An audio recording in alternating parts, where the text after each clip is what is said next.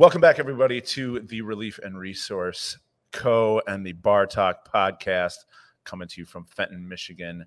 Thank you very much for joining us. I am your host, John Foley, with me, as always, Courtney Booms. Hello there. Mark Miller. Hello, hello. Thank you for joining us for our 25th episode. Woo! Which is pretty great. 25 For a year, episodes. I'll take 25 episodes in a year. Yeah. One hundo. And thank you to iLogic Media Production Company. Please check out all of their wonderful content. Lots to look at there. Lots of different kinds of shows, different subject matter, etc.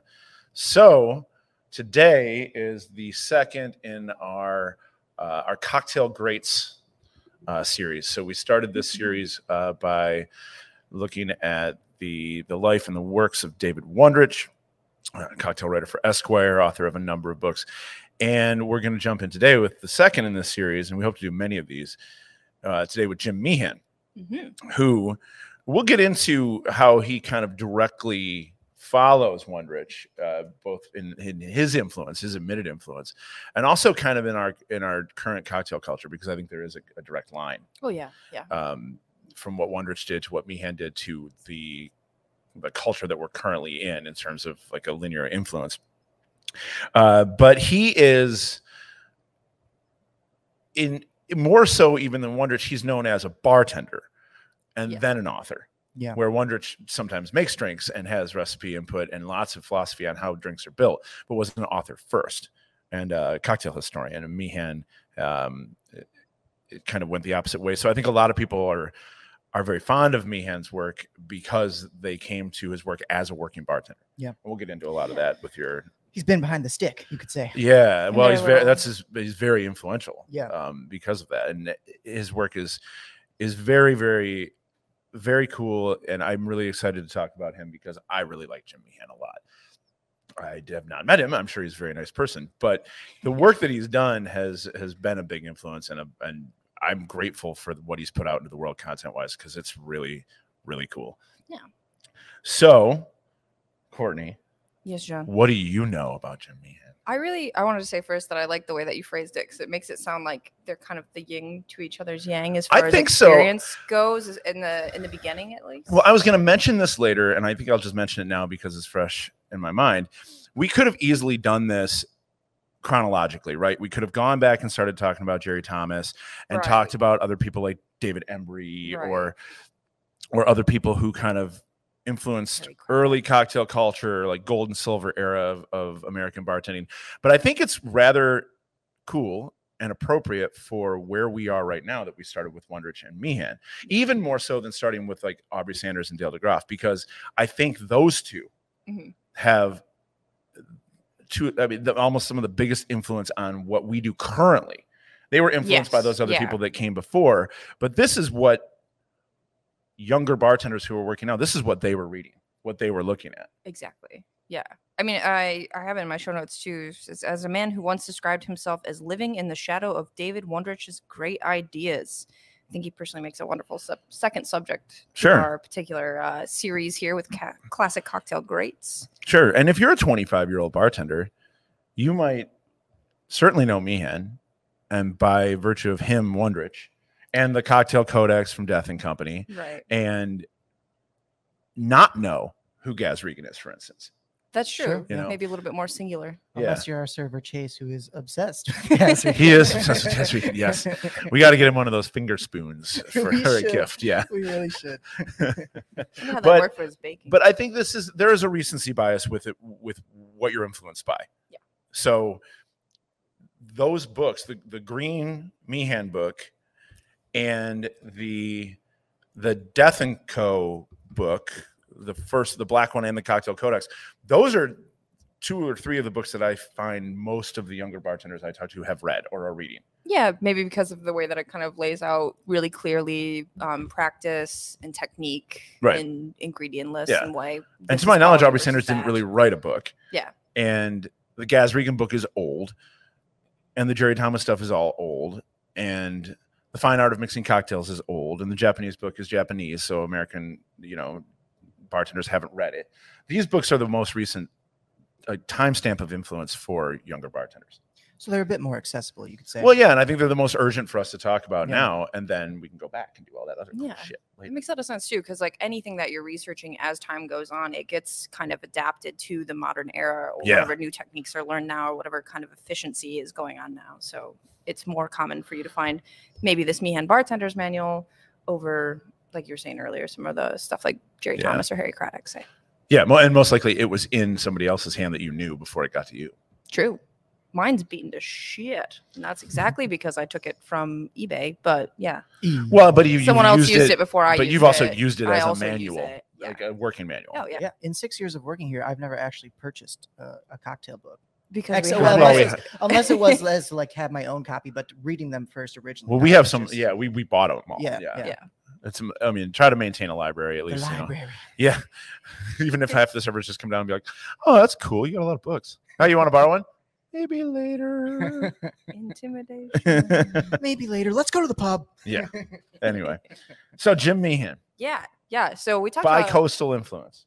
bi-coastal. Ooh, yeah, that's an He interesting way to does, put it. right? Yeah. Wow. So I think the bi-coastal influence is because originally he's from the Chicago area.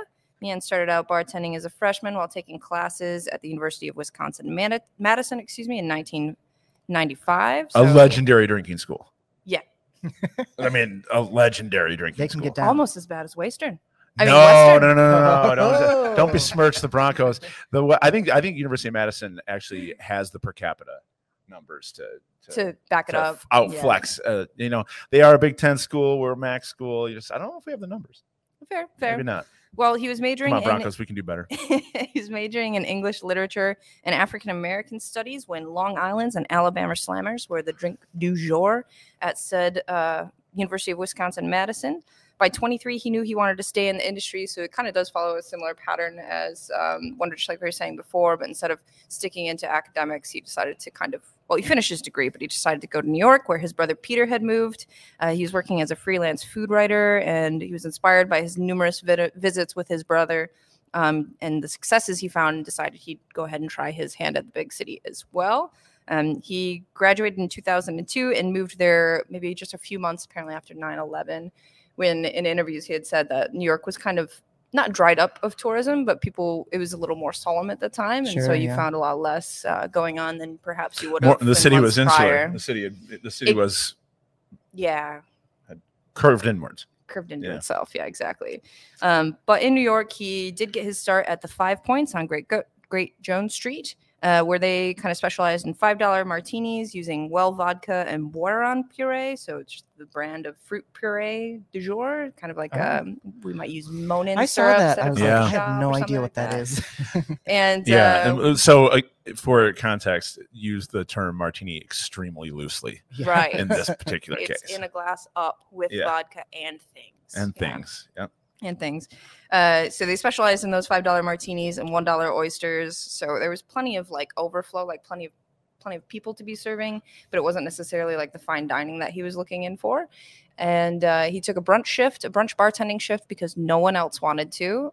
I'll say I've worked brunch bartending shifts before, Ugh. and they suck balls.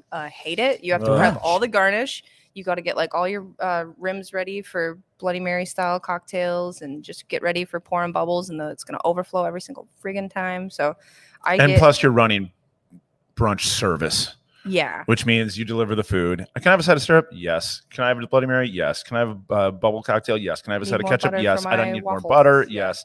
And there's just the constant style of like nickel and dime requests in brunch service. I mean, to all you brunch warriors out there, God bless you, because I am old and grumpy and no longer have the patience for it whatsoever. It is a tough shift, I could and it never typically do it. starts at 8 or 9, and it goes late. It goes to like Goes to 3 or like 4. 4, That's yeah. a long shift Yeah. full of running More your butter ass for off. your muffin? Would you like me to butter your muffin? Oh yeah. So he did brunch shifts. They made him wait tables as well because he was looking for those like nighttime bartending shifts, but there weren't any open yet. So they're like, well, I'll throw you some hours on the tables.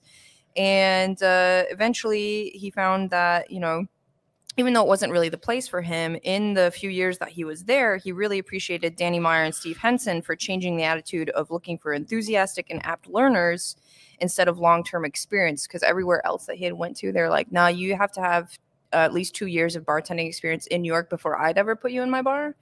And at the 5 Points, you know, it was a little bit different. They're like, yeah, you look like you're into it. If you're willing to put the work behind it, you're willing to do these crappy bar shifts, then I'll put you behind where there's nicer bar shifts, if you will. This is going to come up again, but there's probably no better way. This is the blueprint. If you really want to do it and you want to learn, you're going to have to pay your rent along the way too. So you got to take a job somewhere. Just get a job somewhere. And chances are, if you're in a place where there is a semi-vibrant restaurant and bar scene, you will eventually meet somebody who knows somebody else who's hiring. And that's how you move around. Sure. But you've got to pay your rent and you've got to do some bullshit first. So yeah, sometimes it's shuffling kegs, sometimes it's stocking shelves, sometimes it's working brunch, sometimes it's working at some dive bar that you'd much rather drink at than work at.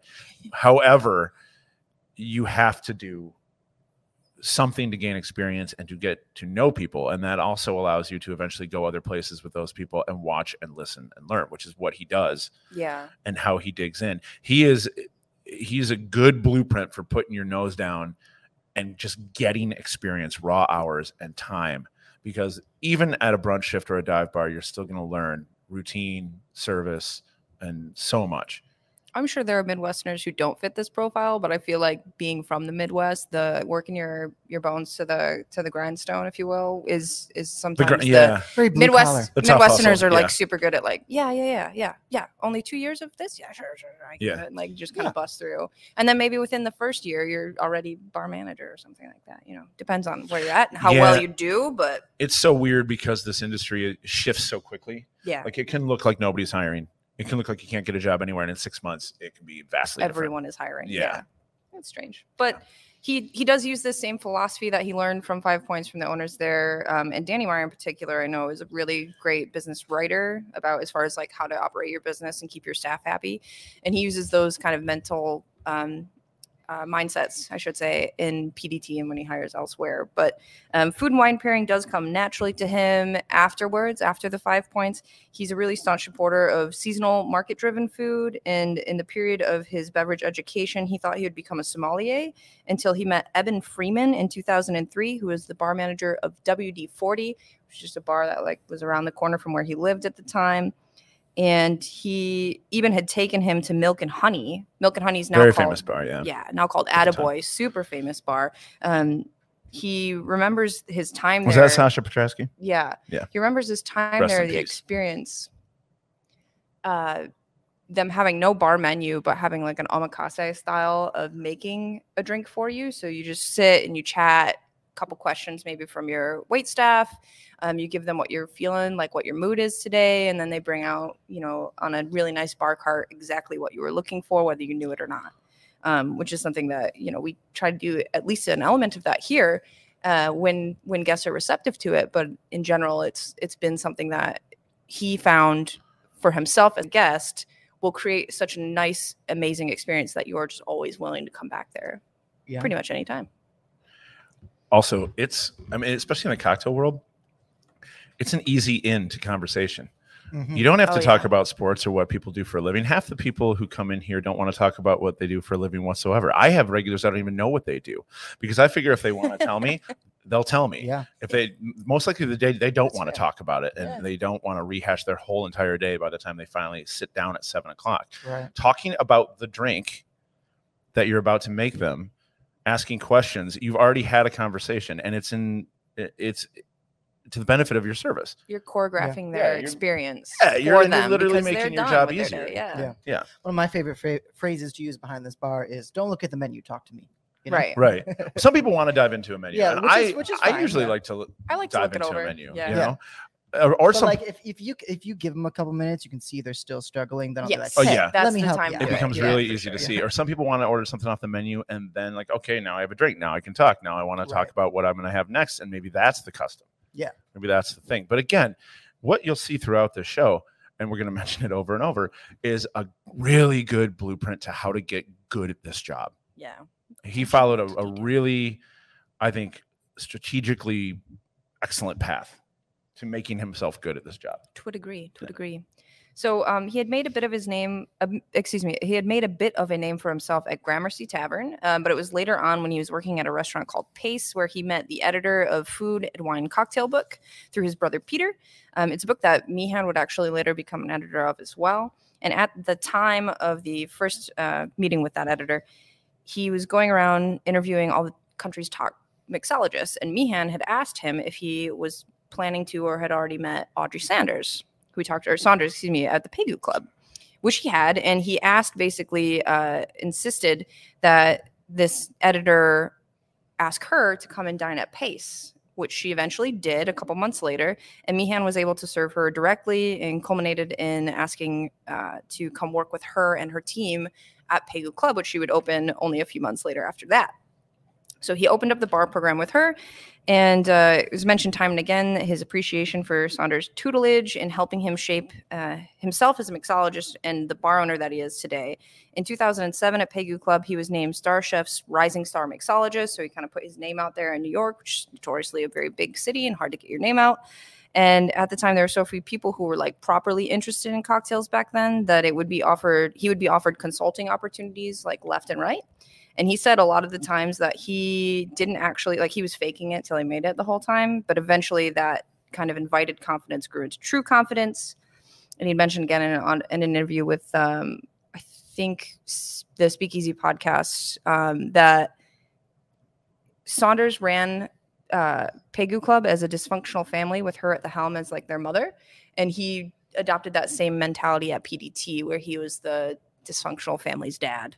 Yeah. And I kind of think that would work out in almost any bar situation, because most people who work in the bar industry, not everyone, are like just a bunch of misfits, and you are working together to create all of this experience for everybody else that you yourselves need to be taken care of by your team lead or your bar owner or whoever it is that's kind of running the show.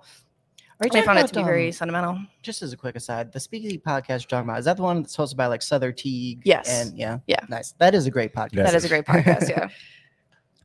So that's part of the evolutionary change in how restaurants and bars are run today. Yeah. Yeah, because you have these kind of a number of different stereotypes. You know, the completely absentee owner who doesn't care, who comes in and just barks at people and might, just cruise in and bring in friends and then adjust the lights and then peace out. Yeah, you have. How adjust the lights. I know somebody constant. who was described that way, and I thought, oh, it's awful. And this was from a former employee who had worked for them. I heard this description of somebody years ago, and I was like, wow, what an annoying ass thing to do. And then you've got the corporate style of management with lots of things that are laminated and lots of checklists and lots of just very bottom line driven decisions that kind of suck the soul out of the culture. And yeah, bars need to make money to survive. And then people will have jobs. However, there are ways to cultivate that, I believe, that are different than these kind of anti-humanist styles of management. And that description of how Saunders did it and how Meehan did it, I think is a really good one for an environment. It's a good one for any environment, but it's a good one for an environment that wants to foster creativity. Oh yeah. And wants to foster creativity, and also the interaction with the guest that is necessary to keeping that creativity going. Exactly. Yeah. Otherwise it's all mercenary and they just order vodka, and tonics, and you don't ever your cocktail program dies. Yeah, I think you really do have to let people kind of ride their own wave. And if it works out for them, it works out great. And if it's a mistake of whatever reason, they took it a little too far, then that's just a learning experience and they move on with. Well, and then it'll also, that style of, like service or whatever, it'll kind of weed out the people who are, just doing it as like paycheck versus the people who are doing it because they have like a passion for it. And, they're into the whole idea of the service and the idea of the bar and all that. Yeah. But this idea of a dysfunctional family, also, I think pushes forward the idea that every person needs to be taken on their own terms. Sure. Managing people is a case-by-case basis and not subject to corporate-style training templates and the timelines that go along with them. Yeah. There have been people here who, if I had run this bar the way that I was taught by some people to run a bar, we would have let go. Mm-hmm. And, you know, you never know how long it's going to take for someone to blossom. You never know how much personality will come out in 6 months. Right.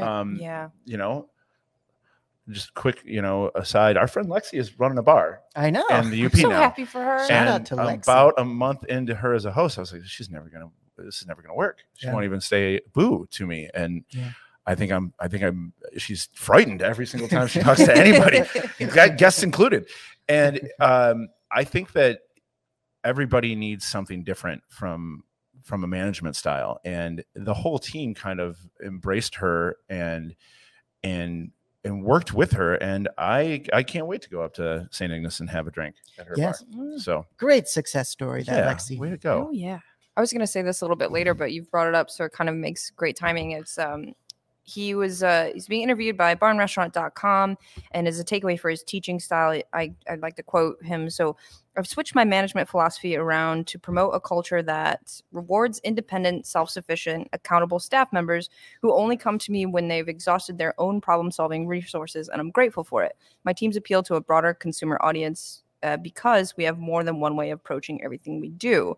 So in that sense, you know, it's new and seasoned workers alike that might have great ideas or value. And if you stick to your own ways, like you're saying, if you're sticking to this like corporate management style, then you're never going to be able to see that or even take that in. So it's really about like listening and working with your team instead of just kind of like always communicating to them what they need to do. So he's employing this idea that, you know, if you teach your team right, if you like really work with them and put a lot of confidence in them, they'll find their own ways of propelling your business forward in a positive light. And it will be done within the overarching philosophy, because if you're taking the time, they'll have already bought in to that philosophy. And then it's like, okay, well, this is how I'm going to do it. And I know I'm still treating the business right. Yeah. That's how it's an awesome quote about, especially in this industry. Good job, Meehan.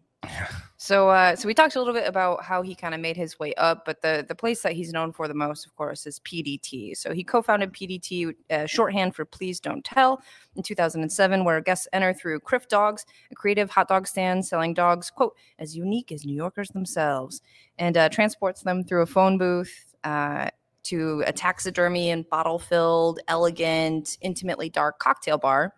Certainly, for the time, PDT was a standout at cocktail culture and the bon vivants experience. And he had taken everything he had learned in his fast track through New York bar scene and applied it to classic styles in a genuinely warm attitude of prohibition cocktail cultures. The place is tiny. West through there again. It's like 16. Is it 16 seats or like 44 seats, 16 at the bar? I think it's 16 at the bar. And it's smaller than we are here by a touch. Yeah. But it's one of those long, narrow bars. Yes. The bars on the one side and everything else kind of up against the wall. Bottles all over over the wall, yeah. And this is it. This is the legendary bar. This is where people, you know, where we start hearing about him and what he's doing. Because the concept is awesome. The telephone booth is awesome. The fact that they just serve hot dogs is awesome. That they make great drinks. And the whole experience is amazing. But there's no Meehan show here. There's no book if it was just the phone booth. Right. The cool entrance only works once. Everything else that they did once you were inside, that's what is a major stamp in terms of influence on current cocktail culture. Yeah.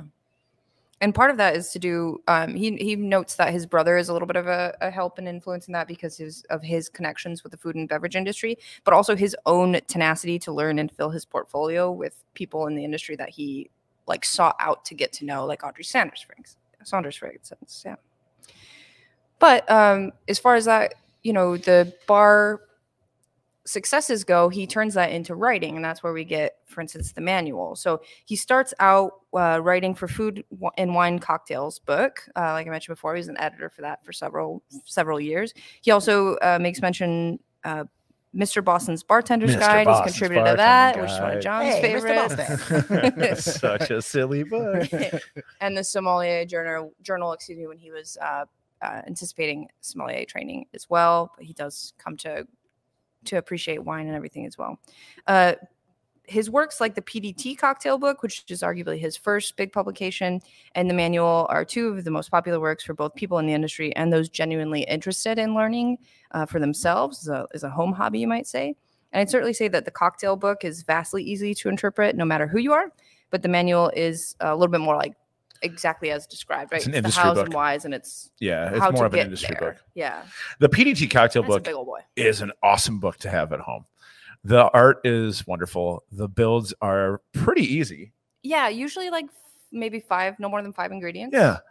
Yeah, a lot of really, really fun stuff, classics and good stories that go along with the cocktails that aren't classics. That book is imminently usable right when you buy it for whomever. I think. Yeah. That was a book that I remember when it came out. I bought it and it got kind of passed around quite a bit. And there's a little bit about how to build your bar, what the sink should look like, where to hang your tools. Like there's a lot of like a little bit of working hints in there too. Logistics and strategy as far as like how spatial to build logistics is a good way to put it. Yeah, because the PDT cocktail book was modeled kind of after the Savoy cocktail book. It has about like 200 pages of classic and modern cocktail recipes. So he's quoted as using Audrey Saunders, David Wondrich, Don Lee, Julio Bermeo, and Dale DeGroff, Sean Howard, Lydia Rissmuller. How do you pronounce her name? Rissmuller. Anyway, they're all arranged in alphabetical order, which I personally appreciate. I love an alphabetized list. They venture from fairly simple to slightly more complex, only in the sense of like technique. For instance, like a julep, how to crush your ice and how to properly distribute the salt and mint, etc., or sugar and mint. Excuse me. Oh, I can tell you all about that. Yeah, you worked on Saturday. Did you sell a lot of juleps on Saturday? For like 2 hours. Awesome. Yeah, for like the first hour and a half, as it always goes, and then no one cared about it. 7:00, Derby's over, man. Sugar and mint bourbon slushies. But the recipes are clearly laid out, few sentences of description, and it's simply the best recommendation for flavor profile as far as like what brands he chooses for those cocktails. You read that book and you realize it doesn't feel like brand sponsorships. It feels like this is just what we use at the bar. Yeah, it's this is what we like. It's not like he's favoring one over the other. Not really. But there's a bunch of little tiny things that show like some really great genuine authorship. And that's what I noticed about it the first time I read it. Like the wine that they use when they talk about wine is really good and cool. And it reminded me that a cocktail bar should have good wine, even if you only have 3 of them. The use of fortified wine and the use of good sparkling, why to use which sparkling that you do use, all the extra stuff was really well thought out, and it made me, when I first read it, research brands that I wouldn't have researched had I not read it. So there were things I didn't know, but were still very straightforward and provided avenues to learn more about different ingredients that I could use in a cocktail. Yeah, speaking of extra stuff, one of my favorite things about the PDT cocktail book is the addition of short recipes of classic Criff Dogs recipes, I should say. Oh, the hot dog recipes. I've always meant to make secret one. Secret toppings. He uses recipes, from star chefs like Wiley Dufresne, David Chang, who is on Netflix. He's got a couple different Netflix specials. Yes. Yeah, very good stuff there. Daniel Hum. And the top recommendation from that category is the John Dragon Dog. John Daragon. Daragon. Yeah. Well, is that the one with the cream cheese on it? Yeah. Yeah. Sign me up. Yeah. It's keto friendly, y'all. It's keto friendly. Yes. Yeah. So except for the bun, right? Well, you can take it out. Use lettuce. Okay. All right. Anyway, I just watched you lick the rim of that glass, and it was very awkward for me. Well, it's really I rimmed the crap out of it. This is the Jim Meehan beer and a smoke cocktail. So it's it's like the michelada variant, kind of with mezcal and lime and celery bitters and hot sauce, and you top it with beer. But you do this like little celery salt, sugar and salt rim, and it's a cool drink. Mm-hmm. It totally. You got to keep that rim really in there so you can really enjoy it. But yes, it's a cool idea conceptually, but this is one of the drinks that you can tell he obviously put on there because they were serving hot dogs. Yes. Right. So this is to go with the hot dogs that you'll be eating when you're in there. Yeah, exactly. There's a mustard cocktail in there too, which is I've actually made. No, it's called the condiment cocktail. That's what it is. Cocktail. And it uses mustard in it. And it's very, very strange. We had a Chinese mustard cocktail. Couple menus That's ago. why I made that mustard. Yeah, because I put mustard in a cocktail. Yeah, I put mustard in a tiki drink. What drink was that? I'm trying to remember now. The name of it? Yeah, I can only think of Carl's that use cilantro and turmeric. There's been so many over the years, you can't keep track of them. No, I do. I served it in a coupe. It was really good. Nobody bought it. I can't remember the name. It was really good. I do remember. And nobody bought it. Yeah, and nobody bought it. So for the PDT cocktail book in 2012, he won James. Sorry, that's a different one. So I'll list some of his awards, shall I? In 2007, he was Star Chef's Rising Star, which we already mentioned. 2009, he won the Spirited Award for American Bartender of the Year at Tales of the Cocktail. Oh, yes, with the PDT Cocktail book in 2012, he was given a Spirited Award for Best Cocktail/Bartending Book. In that same year, he won the James Beard Foundation's first ever Bar Program Award. By 2015, he got the Spirited Award for Best Bar Mentor. In 2018, he took 2 awards, one from Tales for Best Cocktail/Bartending Book, and then another from the James Beard Foundation for Best Beverage Book for the Meehan's Bartender Manual, which we'll talk about next. That's a hell of a run for 10 years. That's not so bad. No. Yeah. So this gargantuan of a book, looks like the Jolly Green Giant if it was a manual, is modeled after old European motorcycle manuals like Triumph, Indian, Ferrari, etc. And it's hefty but durable with softened edges on the page, so you can pick it up and not get too much jamming on the fingers, things like that. Put it right in front of you at the bar while you're working. You can get it wet and it's easily wipeable. Although I still have a few kind of bar stains on mine. Some sticky personally. pages, I got some sticky pages. But the pages themselves, as long as you don't fully submerge them, are also really easy to kind of clean off. It's got a great index for references, but it also a clearly organized list of chapters. In Meehan's own words, he wanted to use the manual as a way to show new or interested bartenders how to run a bar, how to build a drink, how to do it well, and why it's necessary to do it that way. The necessary means to. Yeah, he added inserts from professionals in the industry who he's admitted can do it better, even if it's not his own style. So just picking up randomly, I flipped one with Don Lee. And for those watching, he's got like a really nice kind of profile picture and then some words of inspiration from him related to the topic in the page itself. And it's a little bit, hipster, making it look like an old road manual for like a Triumph or something like that. And name dropping all over the place, but it does hold great insight for anyone starting off looking for an avenue to learn from where their mentors either may be lacking or where they're searching for more inspiration than time might allow. And I think after 10 years, I mean, a really, really packed full 10 years where he went from, just running programs to becoming, Jim Meehan with capital letters. This book reads as a way to put it all down somewhere. Yeah. Like this is all of it from the last 10 or 12 years, all that I've got to give. Collect. And I'm going to put it in there and I'm going to throw all the influences in there and I'm going to tell all the stories. I'm going to talk about all the technique because I have to put it out there. The PDT book is a PDT book. It's a book from that bar. Yeah. And the Death and Company book is a book from that bar. This is one bartender putting the most formative and creative years of their career on a page. Yeah. And I love that because all of our experiences are obviously subjective, but his is so helpful and it's rendered in a way that is very useful and very readable. I mean, he's super self-aware about his work and how many years he had to put behind that in order to create the content. But he's also including things like the classic cocktail book principles of crafting or like drink recipes and families, etc. Like, for instance, he starts off with the history of punch and tons of nods to David Wondrich there, and then the rise of the tiki bar and to today's cocktail renaissance, highlighting the necessity of making your bar an integral part of the community, for instance. That's something that I always found to be kind of lacking in other educational texts about how to start a bar. Like, you really have to put your community first and kind of know where your role is in that as well. Well, you don't exist in a vacuum. Right. You do business in a place, a specific place. If you put a tiki bar in the mountains, will it go as well as if you had done something different? Maybe. It might actually really pop off. It might well. The idea of escapism, But that kind of idea where you really kind of count all of your eggs and keep them safe. Yeah. One of the passages that caught me was about naming cocktails. So in the book, he highlights first and foremost that a cocktail's name is its marketing. sure, you're selling this list of ingredients, but really the focus should be to highlight what it is that your guests should be expecting within the drink or within the experience of having the drink.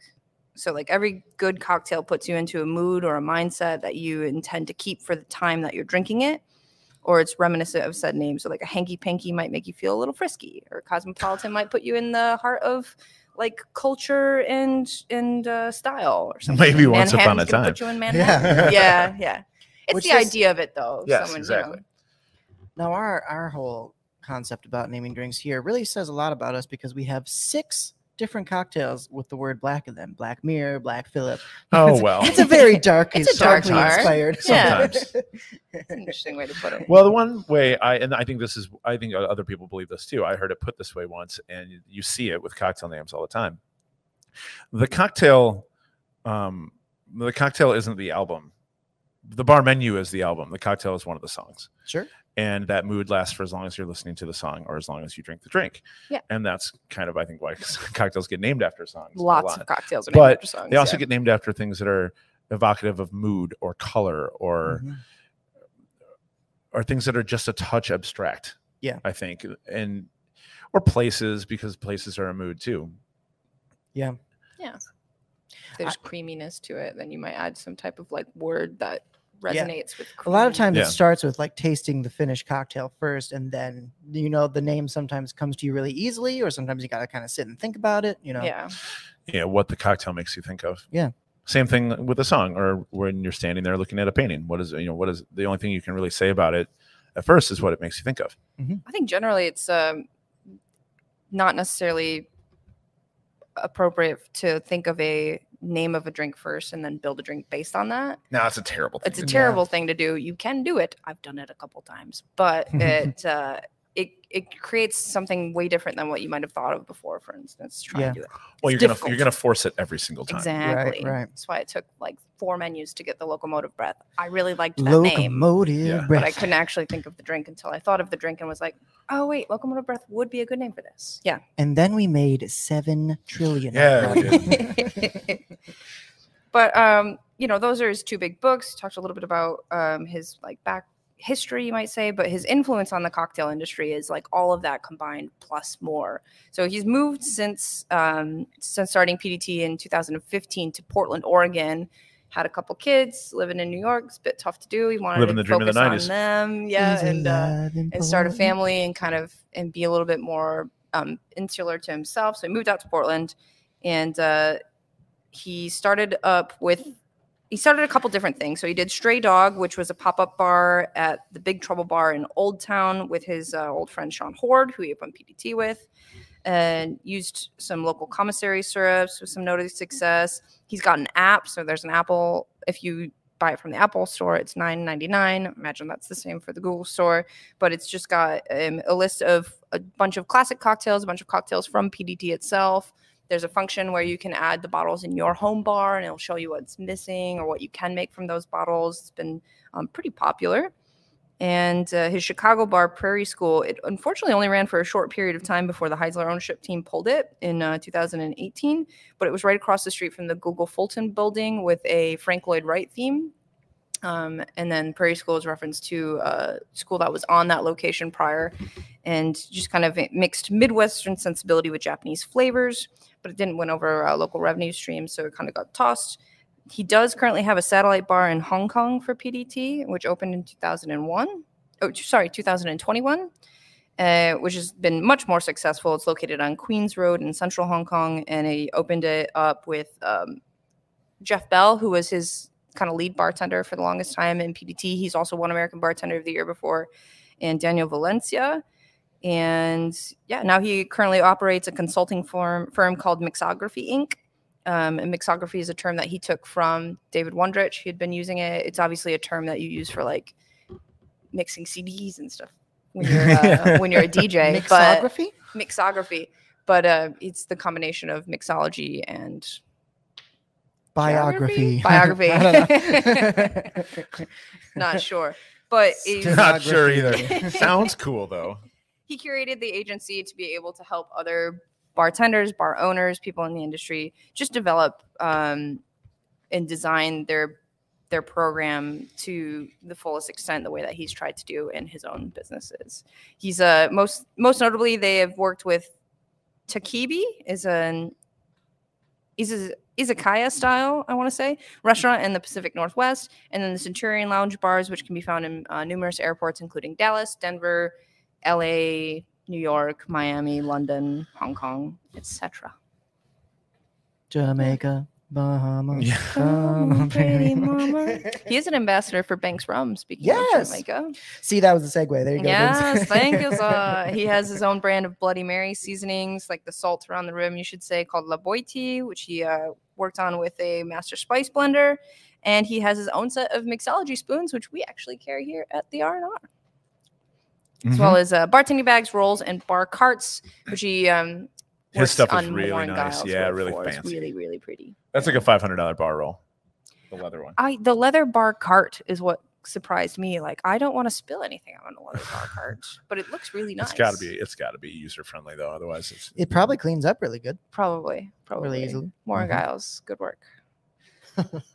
Anyway, yeah, I mean, one of the styles of bartending that Meehan perpetuates is something that we do here is kind of like that omakase type of service that we mentioned before. And that's kind of one of the biggest things that you pull from the research of what he does or what he offers from mixography, what he does when he's teaching. He's taught at the BAR, so Beverage and Alcohol Resource Team that Wondrich and DeGroff started. He goes to numerous symposiums teaching this style, and then teaching especially what we mentioned before, where your focus in the beverage industry is not to be quite so controlling, but to be a little bit more freeform, remember the creative aspects of all of it, and to be really focused not on yourself, but on the guests, because it's hospitality first and foremost. Yeah, it's the whole philosophy, right? It's a very guest forward philosophy. Yes. Yeah. But it's not a bend over backward and do anything philosophy. It's very centered on conversation and trying to get to the root of what somebody wants, and then using the creativity that you've cultivated over the years to do so. Yes. I think you got to remember you're not just your cocktail menu, because somebody's going to come in and not want it. And I think with really, really good cocktail menus and lots of knowledge comes hubris and comes a dangerous attitude towards the guest. And I think what I like the most about him and what he perpetuates when he speaks is that you got to keep that stuff in check, because eventually you're going to have to work with somebody. You're going to have to coax them and help them find the drink that they want. And it's on you to do it. Yeah. You have to do that. Mm-hmm. Yeah. Yeah. It's also too, at the same time, it's like, it's great to like have that conversation with them, get to know them that way. And it's like, it's a much more different kind of service than like you were talking about earlier, like the corporate style service where like, you know, like you're always checking off the checklist and da, da, da, and all that. It's a much more personable kind of service, which, you know, in my opinion is a lot better. And I feel like the guest gets more out of that kind of service, other than just checking off the checklist. Well, it also communicates, if you do it well, it communicates the culture of the bar. Yes. And they will see your philosophy on how you build drinks. Yeah. And then they'll come back for that, not just your menu, but they'll come back for that because they believe that you have something foundational that you've accumulated that drives the way that you make drinks, that drives the way that you do things, that drives the way that you talk to them and you help them. And that's easier to trust. Yeah. Than a menu created in a vacuum before service. Or like anyone with super egos, right? Because there's plenty of like great bartenders who have like an aura, like just an aura, of super ego, and that floats around them like a rain cloud. But Meehan has a very obvious level of humbleness to him. Yeah. And part of that comes, I was listening to a different interview explaining this belief that he says, you know, you can do 10,000 hours of bartending and still not be a great bartender if you're not being like really focused with intention at the task at hand on not only yourself, but the guests, like I mentioned before. But then that, you know, the day that you're not interested in your own work, you're just kind of going through the motions because you've done it 10,000 times before. That's the day when you start learning bar flair. Yeah, that you're just going through the motions to get the paycheck. Wait, what? Did you say bar flair? Yeah, I said that's when you start learning bar flair. All right. Anyway, day that you're not interested in your own work and that you're just interested in picking up the paycheck, and that's not what it's for. You know, you have to be receptive to what's happening, good, bad, or indifferent, and you have to be active to it. And you want to work together with your core group. if your manager is not having a great day, then learn how to rely on your other staff members to kind of pick up the slack so that you can be that person for someone else too when that happens to them. You know what I mean? Like, it's really being kind and humble and approachable to every idea and receptive. Because you can't do this job without talking to people. Yes. If you're having a shit day, you can't do the job without talking to people. There's plenty of jobs that you can do yeah. without talking to people. But talking to people and giving service is the job. And in like a highly creative cocktail environment, it's more of the job. Yeah. It's way more of the job. And yeah, you're not feeling it. And it's the day that somebody's going to come in and ask about some Indian single malt that you maybe don't feel like talking about because you haven't thought about it in a year. But you have to talk about it. I would say bring it down, take a sip with them, figure it out together if you like. Yeah. I think that people want to see that you're still creatively interested and curious and engaged. Yeah. Yeah. Because too much of an attitude, too much hubris, like you said, it follows people around like a cloud and it isolates you from the people that you're talking to. It's a veneer of defense. Yeah. So again, people want to see that you're as engaged with them, but you're their guide. Yeah. Right. You know, and you can be just that when you're at work. You can go home and play with your dog or go to the park and like have your own sense of self too, but just be present in what you're doing when you're here, when you're at your job or whatever. And within yourself. You don't have to be a robot. People like personality. Oh yeah. Yeah. And it's okay to tell people no too. Yes. If they just want something stupid, it's okay to be like, no, we don't have that. We don't do that. Right. Or maybe stupid is not the word. Just or like if they don't look at the menu and be like, I'd have this, and be like, I would love to give you that, but I don't carry it. Sure. Well, it comes back to the phrase that we always use. Well, I'll just have, because they're used to being offered nothing. So they've built up a series of drinks that they just order by default. Yeah. Because they know they're safe. Correct. And all of a sudden you come along and you don't offer some of that stuff. And it's like, oh my God. Yeah. So that's when you have to step in and not be annoyed and actually help them out and work with them a little bit. This can still be a safe space if I don't have a vodka cranberry. Here's what you can have. And the more you read about Meehan, this is what he's about. You know, he's about like just trying to like, hey, this is fun. Cocktails are fun. I like it. I have, thoughts on how I think it should be done. And I'm totally here to help you. There was another interview, just because that's how I did the research, was basically a series of interviews that I listened to or watched or read. And he said something along the lines of, let's see. Oh gosh, it escaped me this moment I said it out loud. Basically. Oh no. We were just talking about. We were talking about being engaged and enthusiastic. No, specifically the last few sentences that you said. Stupid drinks. Stupid drinks. Oh, stupid drinks. Right. Yeah. So it's kind of like find the triggers. That's how you restart your moves. There's a lot in that brain. Yeah, no, but there's this idea that you can only have what's comfortable to you. And he had mentioned before in an interview that like one of the best things about going to a bar or working at a bar, is you're part of the party.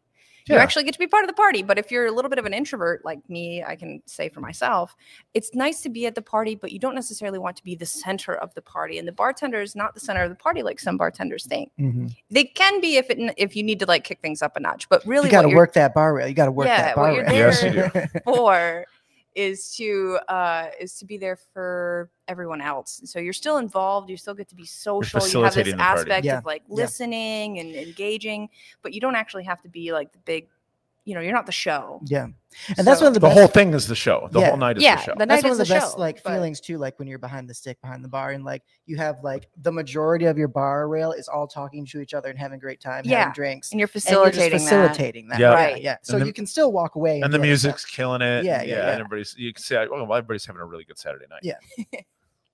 I'm going to drink some more coffee next time we do this, by the way. Oh, you a little sleepy there? Reset. But yeah, I mean, I had added a few fun facts. We love fun facts. Meehan said that he'll drink just about anything except for vodka, but one of his favorite classic drinks is the good old Sazerac. Mm-hmm. Yes. That was a slightly later interview. In an earlier interview, he said he drinks at home most days some Japanese whiskey, like a Japanese highball, or maybe some mezcal, for instance, like the drinks that you two guys have.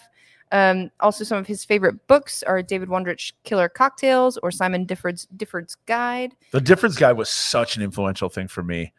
Yeah. And I'm really happy. I was happy to see this because Meehan's just, I think he's a little bit older than I am. But the first guide was important because it was the first thing I could get that had a bunch of recipes in it. Yeah. Like it had, like when I was in college in the late 90s and early 2000s, I loved those books. And there was they used to come in magazines and you could buy like the end of the year book. But man, that is how I learned so many early recipes and then learned how they didn't work or did work. Did or did not work. Yeah. I like it. Ted Haig's Vintage Spirits and Forgotten Cocktails was another one as well. Yeah. You read that book now and it's like just half of a classics menu from some craft cocktail bar because everybody read that book and they're like, oh, let's do this. Nice. You know, some of the drinks don't work, but some of them do. And a lot of them are just things that you totally take for granted, like Corpse Survivors that are just all over the place now. Gosh, I love a Corpse Survivor. You can't get away from the Corpse any Survivor. Variant. No. You any like variant. Corpse One. I love the Corpse One, yeah. I like a Corpse Two. Just depends on what you're feeling that day, you know? Yeah, or if it's summer. Or if it's summer, yeah. Summer v autumn, Corpse One, autumn, summer, Corpse Two. If you're a seasonal drinker. Mm-hmm. That's most of what I had. I do want to, my own personal closing thought was that, was from when he was asked, what does success mean to you? Meehan replied, success is all relative. I've met so many people who have had everything and are unsatisfied, and those who have very little from material standpoint who seem super content. I added the super in there. I wake up every day and try to do something to grow as a person. I'm driven and life takes unexpected turns. As long as I can adapt to those changes and maintain the will to be excellent at whatever I do, things will work themselves out in the end. Yeah. Which I find to be a really super cool personal philosophy. Which maybe I adapt some of that myself. Well, it's like when, we're like talking before the shift, like, what do you think tonight's going to be? It's like, there's no point in even like guessing anymore. It's like, what's going to happen will happen, Yeah. Right? Yeah, you open the doors, you see who walks in. Roll with the punches. And you just try to adapt to it. One of my best nights on the Tiki Hut was like a super storm 1 hour later. So it's like the perfect first hour of service and then whoosh, rain all over the place. And you were standing in a puddle. Yes. Trying not to get electrocuted as you had to remind me to pull all the cords up. Yes. Sorry. That was a good night. Yeah. In the words of Charlotte Ruffini, hell yeah, brother, run it. Yeah. But cool if you decide to read anything about Jim Meehan or learn anything about him, remember that I think his philosophy towards what he does is excellent. And I think it's my favorite. I used to think it was the recipes that I took from him the most, but it's not. It's how to do this for a while and how to do it in a way that keeps yourself engaged, that keeps you good at it, and that from somebody who likes to learn, it keeps it from getting very static. Yeah. How you approach each day, it's something that I still struggle with 20 years into this job. But just doing a show and reading over Courtney's research like this one, it's invigorating. It reminds you of some things you might have forgotten about. Yeah. Or kind of like the key to happiness is learning how to be. No, the key to life is learning how to be happy through the passage of time. Wow. That's what life is, passing time. Oh, yes. Big Bird said that. Are you uncomfortable? This is the deepest show we've ever done. Yes, we are going very deep, it seems. All right. I think that's it for this episode. Yeah. It is. Are you closing it down? All right. Well, thank you very much. Booms was over there mouthing. That's what she said. So I think we got to wrap it up. Yeah. Can't help it, yo. I almost made myself a Jimmy Roosevelt, but I didn't want it clanking around. Because the big. It's served in stemware, but with a big cube. With a big cube. I figured I would either hit the microphone.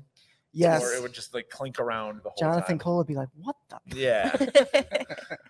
It sounded like a Frank Sinatra interview after a show. All right. Well, I think that's it. Before we wrap up, the usual shout outs. Check us out on social medias: Facebook, Relief and Resource Co., Instagram, Relief and Resource, Twitter, Relief_Resource. I think that's it. I think it is too. Join us for our next episode where we believe it's Speyside. Oh yeah, we're going back to Scotland. Just the breezy drams for your summer porch sip. Light and floral, if you will.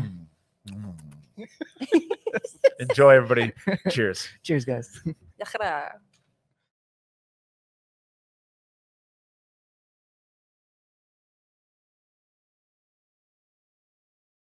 Welcome to WNIC Nice Radio. It's all bunnies and recipes here. Nothing to get you excited. Conversationally vanilla radio for your drive day. Well, here's a song by Chicago. running More your butter ass for off. your muffin? Would you like me to butter your muffin? Oh yeah.